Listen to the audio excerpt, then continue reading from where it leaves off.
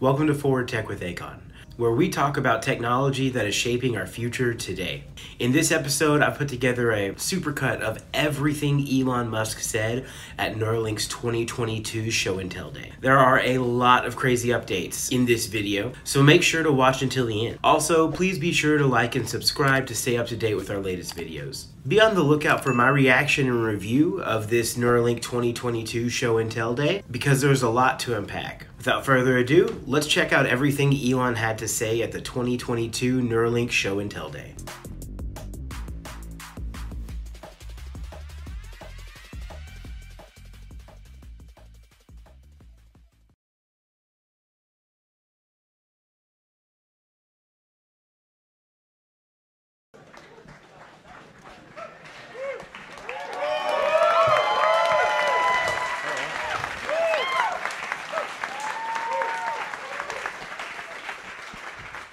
All right, welcome to the Neuralink Show and Tell. So we've got an amazing amount of new developments to share with you that I think are incredibly exciting, as well as tell you about the future of what we're planning to do here. It's and now this is meant to be a technical podcast, sort of like a. I'm going to provide an overall summary, and then we're going to have a number of members of the Neuralink team come in and give a deep technical overview of the various areas. So so let me move forward with the overall summary. Now, some of the things I'm going to say are things if you've been following Neuralink, you've already heard before, but for a lot of people out there, they've no idea what Neuralink does, and so I will be a little bit repetitive of things you may already know, but that others do not. So, the overarching goal of Neuralink is to create ultimately a whole brain interface. So a generalized input-output device that, in the long term, literally could interface with every aspect of your brain, and in the short term, can interface with any given section of your brain and solve a tremendous number of things that cause debilitating issues for people. So. So our long term is I'll talk a little bit about our long term goal. It's going to sound a little esoteric, but it was actually the sort of my prime motivation, which was, what do we do about AI? Like, what do we do about artificial general intelligence? If we have digital superintelligence that's just much smarter than any human, how do we mitigate that risk? At a species level, how do we mitigate that risk? And then even in a benign scenario where the AI is very, very benevolent, then how do we even go along for the ride? How do we participate? And the conclusion, the thing that the biggest limitation in going along for the ride and in aligning AI, I think, is the bandwidth, the how quickly you can interact with the computer. So we are all already cyborgs in a way, in that your phone and your computer are extensions of yourself. And I'm sure you found, like, if you leave your phone behind, you end up tapping your pockets, and it's like having missing limb syndrome. Like, where the phone is leaving your phone behind is kind of like a missing limb at this point. You're so used to interfacing with it. You're so used to being a de facto cyborg. So what's the limitation on a phone or a laptop? The limitation is the rate at which you can receive and send information, especially the speed with which you can send information. So if you're interacting with a phone, it's limited by the speed at which you can move your thumbs, or the speed at which you can talk into your phone. This is an extremely low data rate.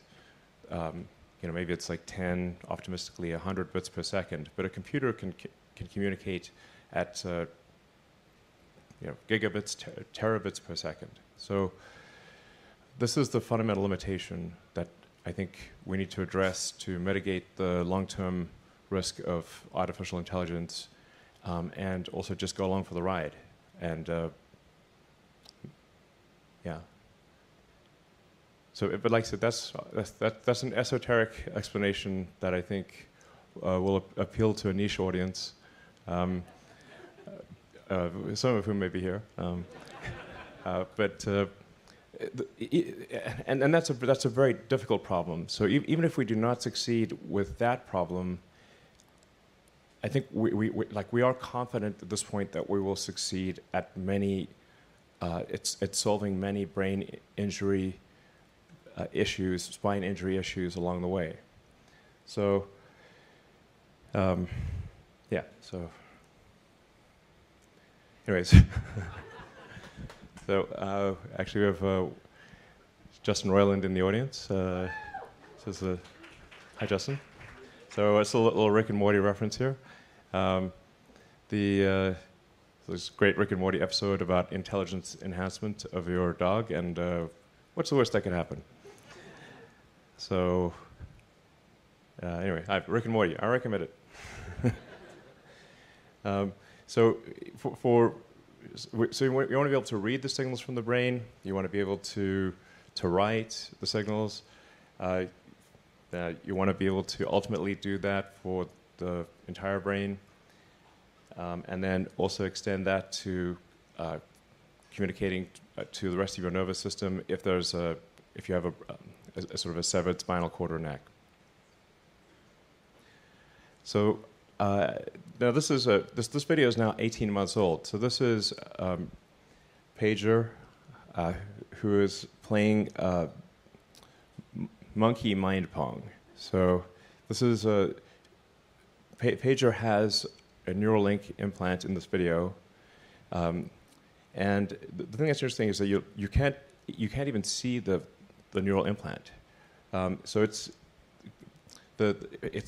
we've miniaturized the neural implant to the point where it matches the thickness of the skull that is removed. So it's essentially it's sort of like having an Apple Watch or a Fitbit, replacing a piece of skull with like a smartwatch, for lack of a better analogy. So you can see, you really can't. He looks pretty. He's normal, and I think that's pretty important. If you have a Neuralink device, like I could have a Neuralink device implanted right now, and you wouldn't, you wouldn't even know. I mean, hypothetically, maybe one of these demos. In fact, one of these demos I will. Yeah.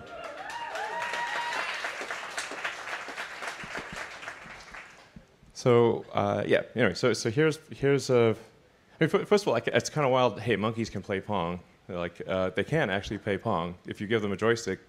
So Pedro first learned to play Pong with a joystick. So I'm like, that was novel. It's like I didn't know monkeys could play Pong, but they can. And then so we first trained Pedro to play Pong with a joystick. Then we took the joystick away and have the Neuralink, and now he's playing telepathic video games essentially. So what we've been doing since then is we've been on the very difficult journey from prototype to product, and I've often said that prototypes are easy. Production is hard. It's really, I'd say, 100 to 1,000 times harder to go from a prototype to a device that is safe, reliable, works under a wide range of circumstances, is affordable, and done at scale. It's insanely difficult. I mean, there's an old saying that that it's 1% inspiration, 99% perspiration, but I think it might be 99%, 99.9% perspiration. The best example I could give of an idea being easy, but the execution being hard, is going to the moon. It's the idea of going to the moon, easy. going to the moon, very hard.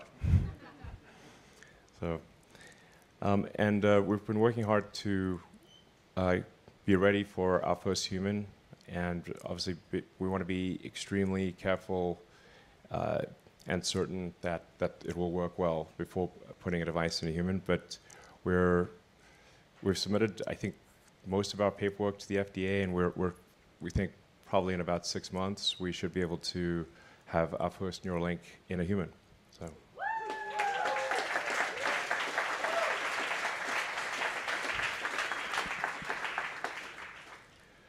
But as I said, we do everything we possibly can to test the devices before, not even going into a human, before even going into an animal. So we do benchtop testing, we do accelerated life testing.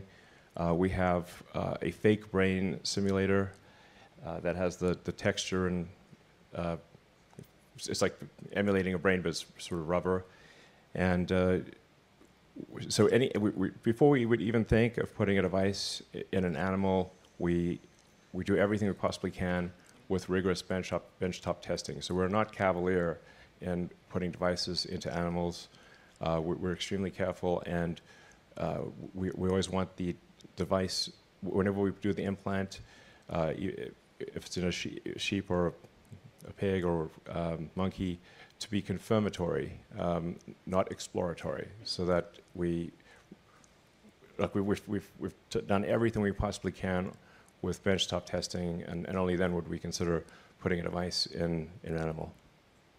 We'll actually show you a demo later today in a few hours, really, of implanting in a brain proxy. And if anyone in the audience wants to volunteer, we have the robot right there. So let's see, and since the page of demo, we've expanded to work with a troop of 6 monkeys. We've actually upgraded Pager. They do varied tasks, and we do everything possible to ensure that things are stable and replicable, and that that the device lasts for a long time without degradation. So, and what you're seeing there is, it looks like the Matrix, but that's actually that's a real output of neural signals. So that's not a simulation or just a screensaver or something. Those are actual neurons firing. That is what one of the readouts looks like.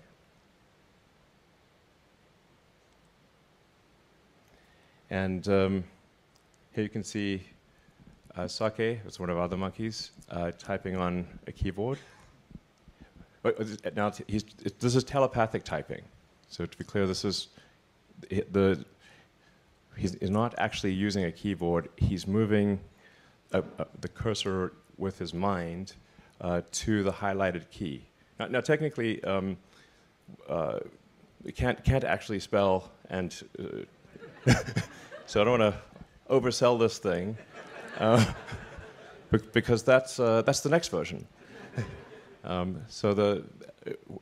But what's really cool here is Sake the monkey is moving the mouse cursor using just his mind, moving the cursor around to the highlighted key, and then spelling out what we want to spell. But and then so this is something that could be used for somebody who's say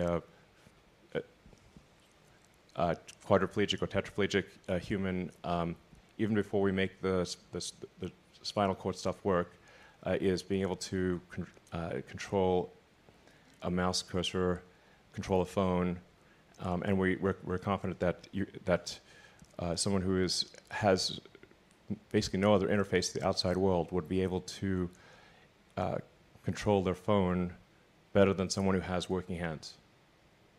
So. Yeah.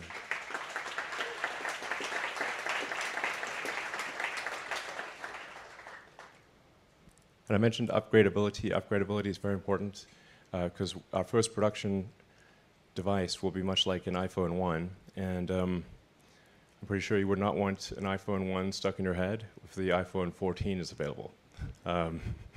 So it's going to be being able to demonstrate full reversibility and upgradability, so you can remove a device and replace it with the latest version, or if it stopped working for any reason, replace it. That's a fundamental requirement for the device at Neuralink. And I should say both Sake and Pager were upgraded to our latest and greatest implants. That's been really over a year and a half now that Pager's had the first implant and then the upgraded implant. So this is a very good sign that it lasts for a long time with no observed ill effects. I think it's also important to show that Sake actually likes doing the demo and is not like strapped to the chair or anything. So the monkeys actually enjoy doing the demos because they get the banana smoothie, and it's kind of a fun game. So I guess the point I'm trying to make is like we care a great deal about animal welfare, and I'm pretty sure like our monkeys are pretty happy, you know. So as you can see, a quick decision maker on the fruit front.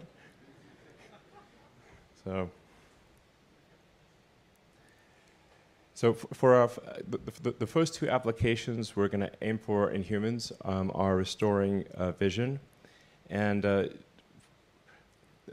think this is like notable in that even if someone has never had vision ever, like they were born blind, we believe we can still restore vision. Because the visual part of the cortex is still there. Even if they've never seen before, we're confident that they could see. And then the other application being in the motor cortex, where we would initially enable someone who has no ability, almost no ability to operate their muscles, you know, sort of like a sort of Stephen Hawking type situation, and enable them to operate their phone faster than someone who has working hands. But then obviously even better than that would be to bridge the connection. Take the signals from the motor cortex, and let's say somebody's got a broken neck, then bridging those signals to Neuralink devices located in the spinal cord. So we're confident there are no physical limitations to enabling full body functionality. I mean, as miraculous as it may sound, we're confident that it is possible to restore full body functionality to someone who has a severed spinal cord. So, yeah.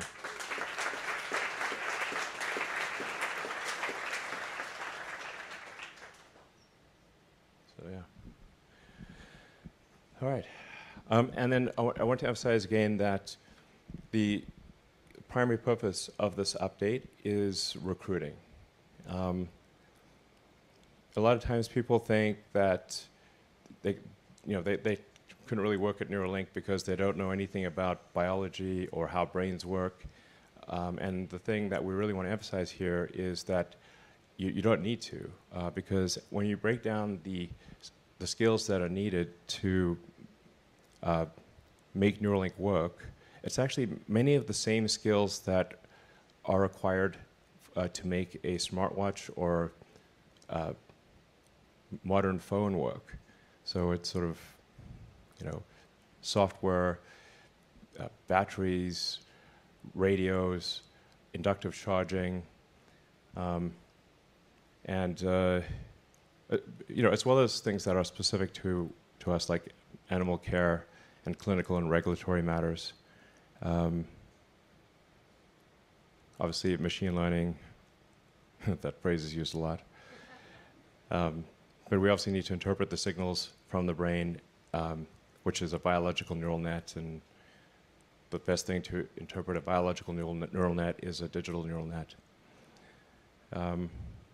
So this is, if there's one message I want to convey, it is that if you have expertise in creating advanced devices like watches and phones, computers, then your capabilities would be of great use in solving these important problems. Hey, thanks for watching. Take a moment to click the like button and subscribe to the channel for more videos. Back to the presentation. That's more than anything the message I want to convey. Let's see. Yeah. Well, we'll bring the team on, and we'll do some Q&A. So.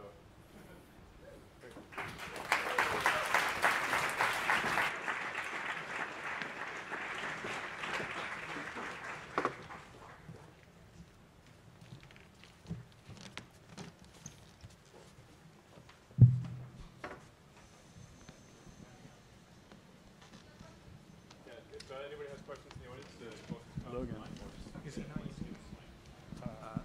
Thank you. This is obviously amazing and has clear therapeutic potential. It would also be great for the scientific neuroscience community to access some of these tools. Do you have any plans to make these available to neuroscientists? Yes, we do. It's a great question.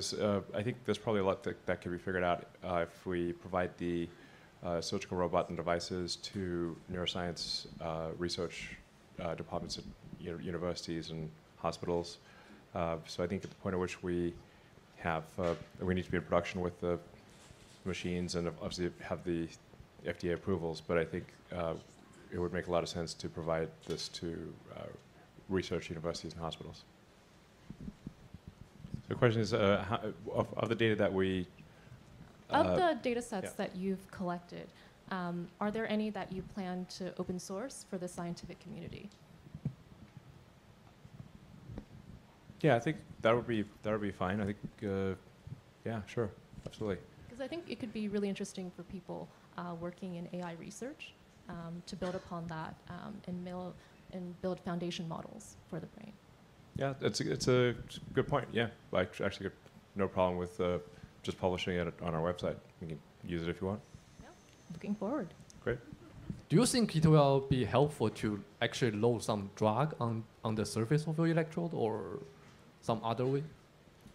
Well, I think like maybe the question is like what sort of signal degradation have we seen over time, and basically does it work a year later? Does it work 2 years later? It does. So we're also continuing to reduce the size of the electrode. So when the electrode gets really small, there's the sort of inflammation response or scar tissue becomes minuscule. So it's like a very tiny electrode the body basically ignores. This is really impressive. Congrats to the whole team. So as you of course know, one of the problems with current electrodes is they're rigid and they move around, so you have these neural non-stationarities. And I think many of us had hoped that with these very thin threads, they would maybe move more with the brain and you wouldn't see that. But from the data you showed over many hundreds of days, there was a lot of variability. So can you speak to how much do they move, and do you have any idea of like why does it move? Can you stop it from moving? Like, how stable are the signals hour to hour and day to day?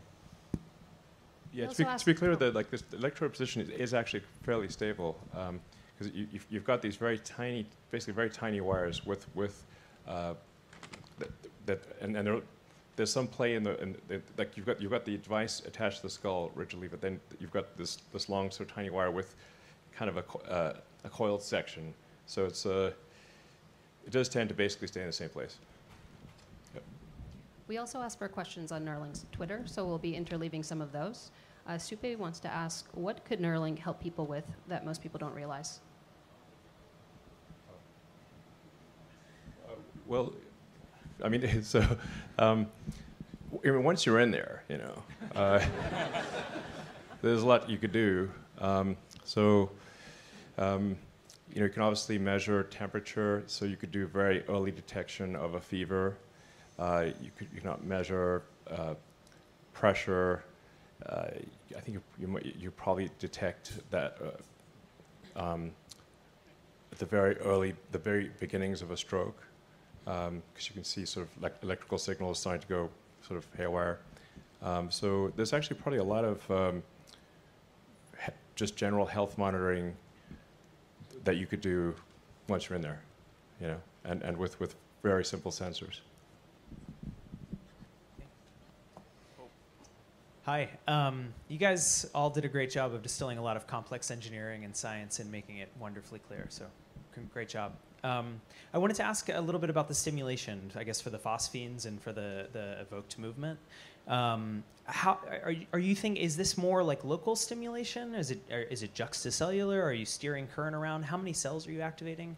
How much current are you using? I'm just curious what the scale of this is and whether you have a lot of precision or a lot of, you have pretty profound behavioral effects too. There's actually also it's possible to get to a much higher effective pixel count by controlling the electric field between the electrodes. So it's not a one-to-one relationship. You could actually dynamically adjust the field and simulate have a very high neuron to electrode ratio. So try to could you get maybe 10 to 1, 100 to 1 potentially. So a megapixel type. I mean, basically, can you see normally? I think people would want to know that, and I think that is one of the possible outcomes. Cool. So we have another question from Twitter. This is from David, and he asked the team, "What are the biggest lessons you learned since the previous presentation?" It's been about 2 years. I'm sure there was a lot of engineering done. So yeah, anyone want to answer what we learned in the last 2 years? I mean, I've learned that the brain is really squishy, like way squishier than you think. It's not like cauliflower or broccoli or something like that. It's more like a water balloon, and then it's moving in your skull like a lot. So you got a squishy water balloon in a coconut. Is maybe a good way to think of it.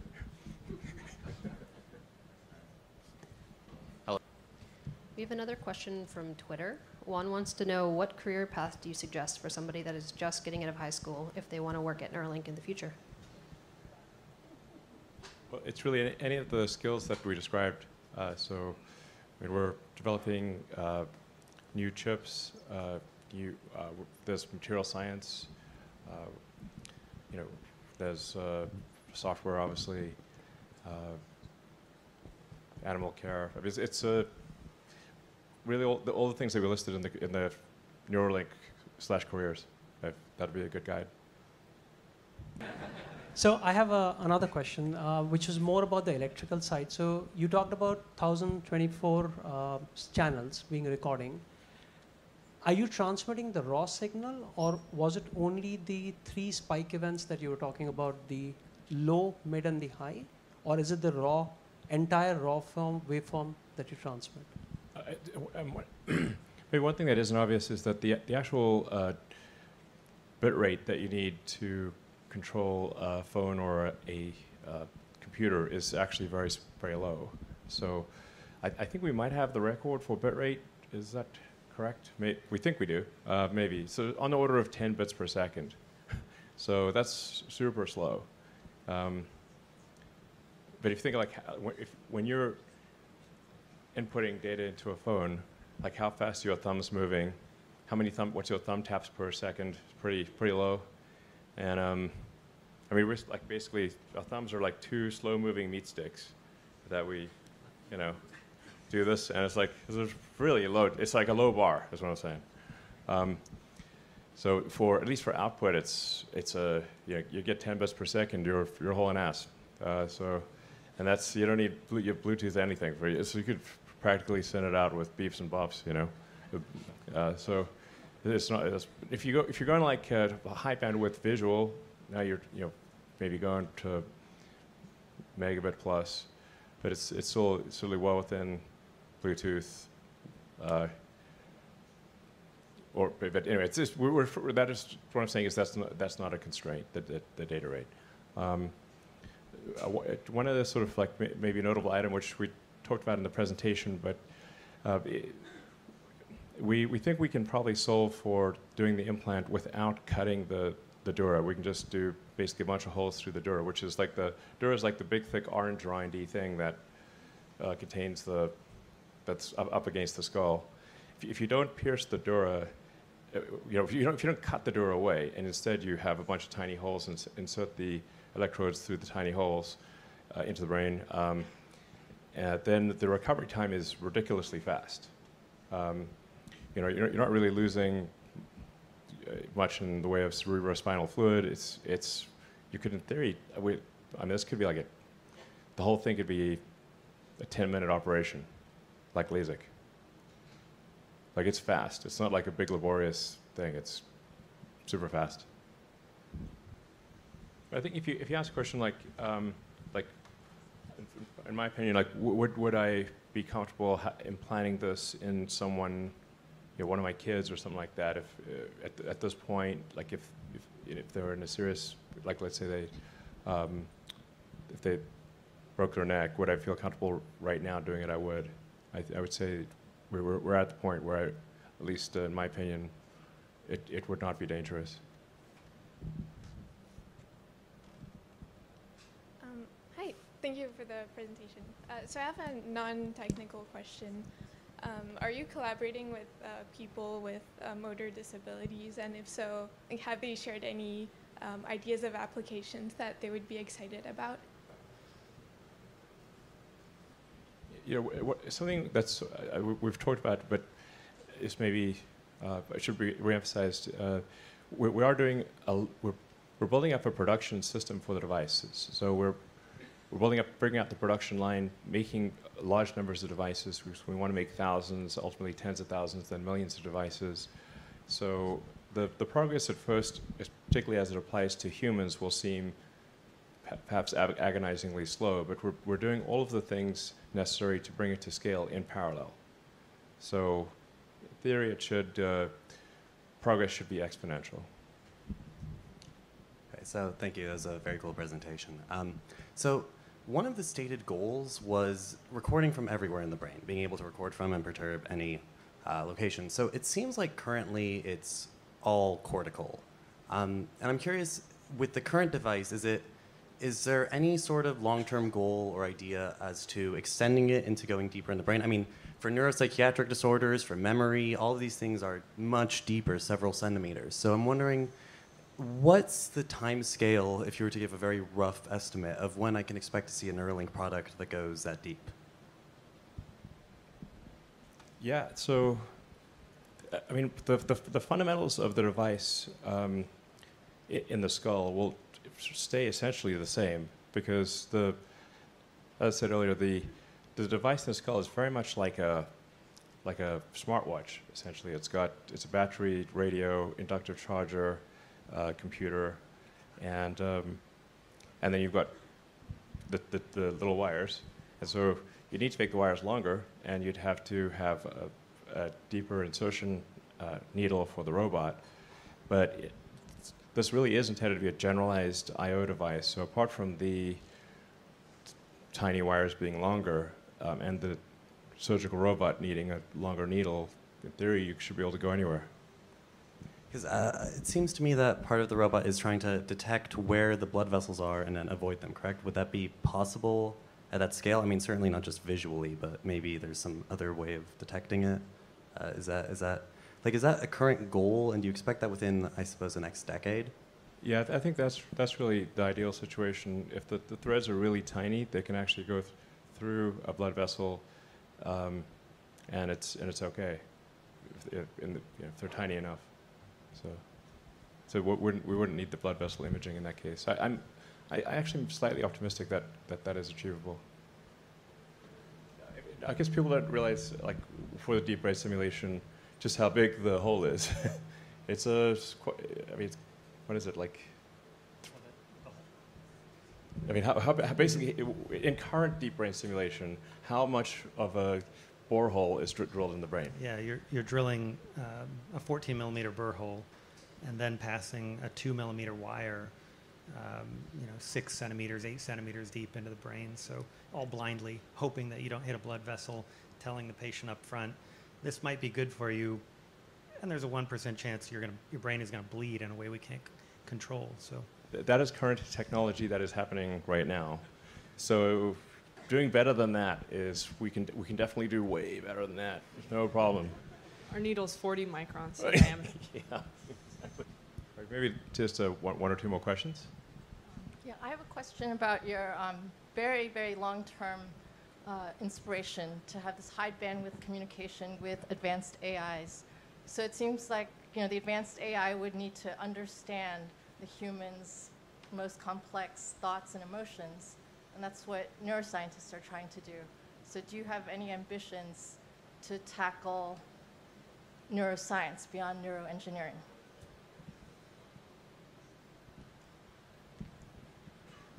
Well, I mean, I think we're going to make the input-output device and the software to interface with it, and I think probably, per the suggestion earlier, we'll try to open source as much as possible so people can take a look at it, and I think there will be a lot of others that build upon the work that we're doing. The same way that if you make a microprocessor or CPU or computer, that people will write lots of software that runs on that computer. But if you don't have the computer, the software is moot. So we're making the input-output device with the computer, and then I think probably there'll probably be a lot of other organizations, companies that build upon that foundation. So, yeah. I mean, one of the things that's I would sometimes wonder is that if you do have a whole brain interface and you can record memories, you're really getting into Black Mirror stuff here, but this could be one of them.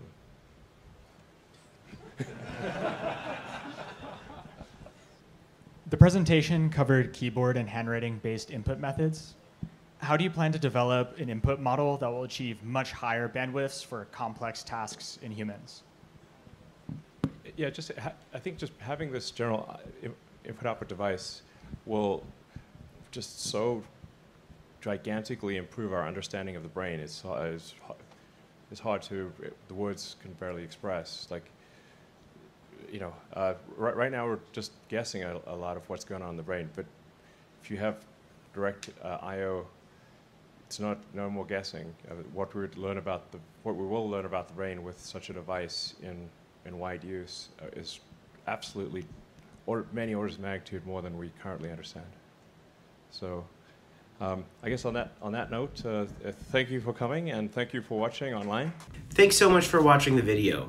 Make sure to like and subscribe to stay updated with my latest videos. You're going to want to see my next video about my reactions and general review of Neuralink's show and tell day. There is a lot to unpack. Also consider joining our Patreon in the description to help support the channel, where you'll get early access to all of our videos. Thanks for watching Forward Tech with Akon. Until next time.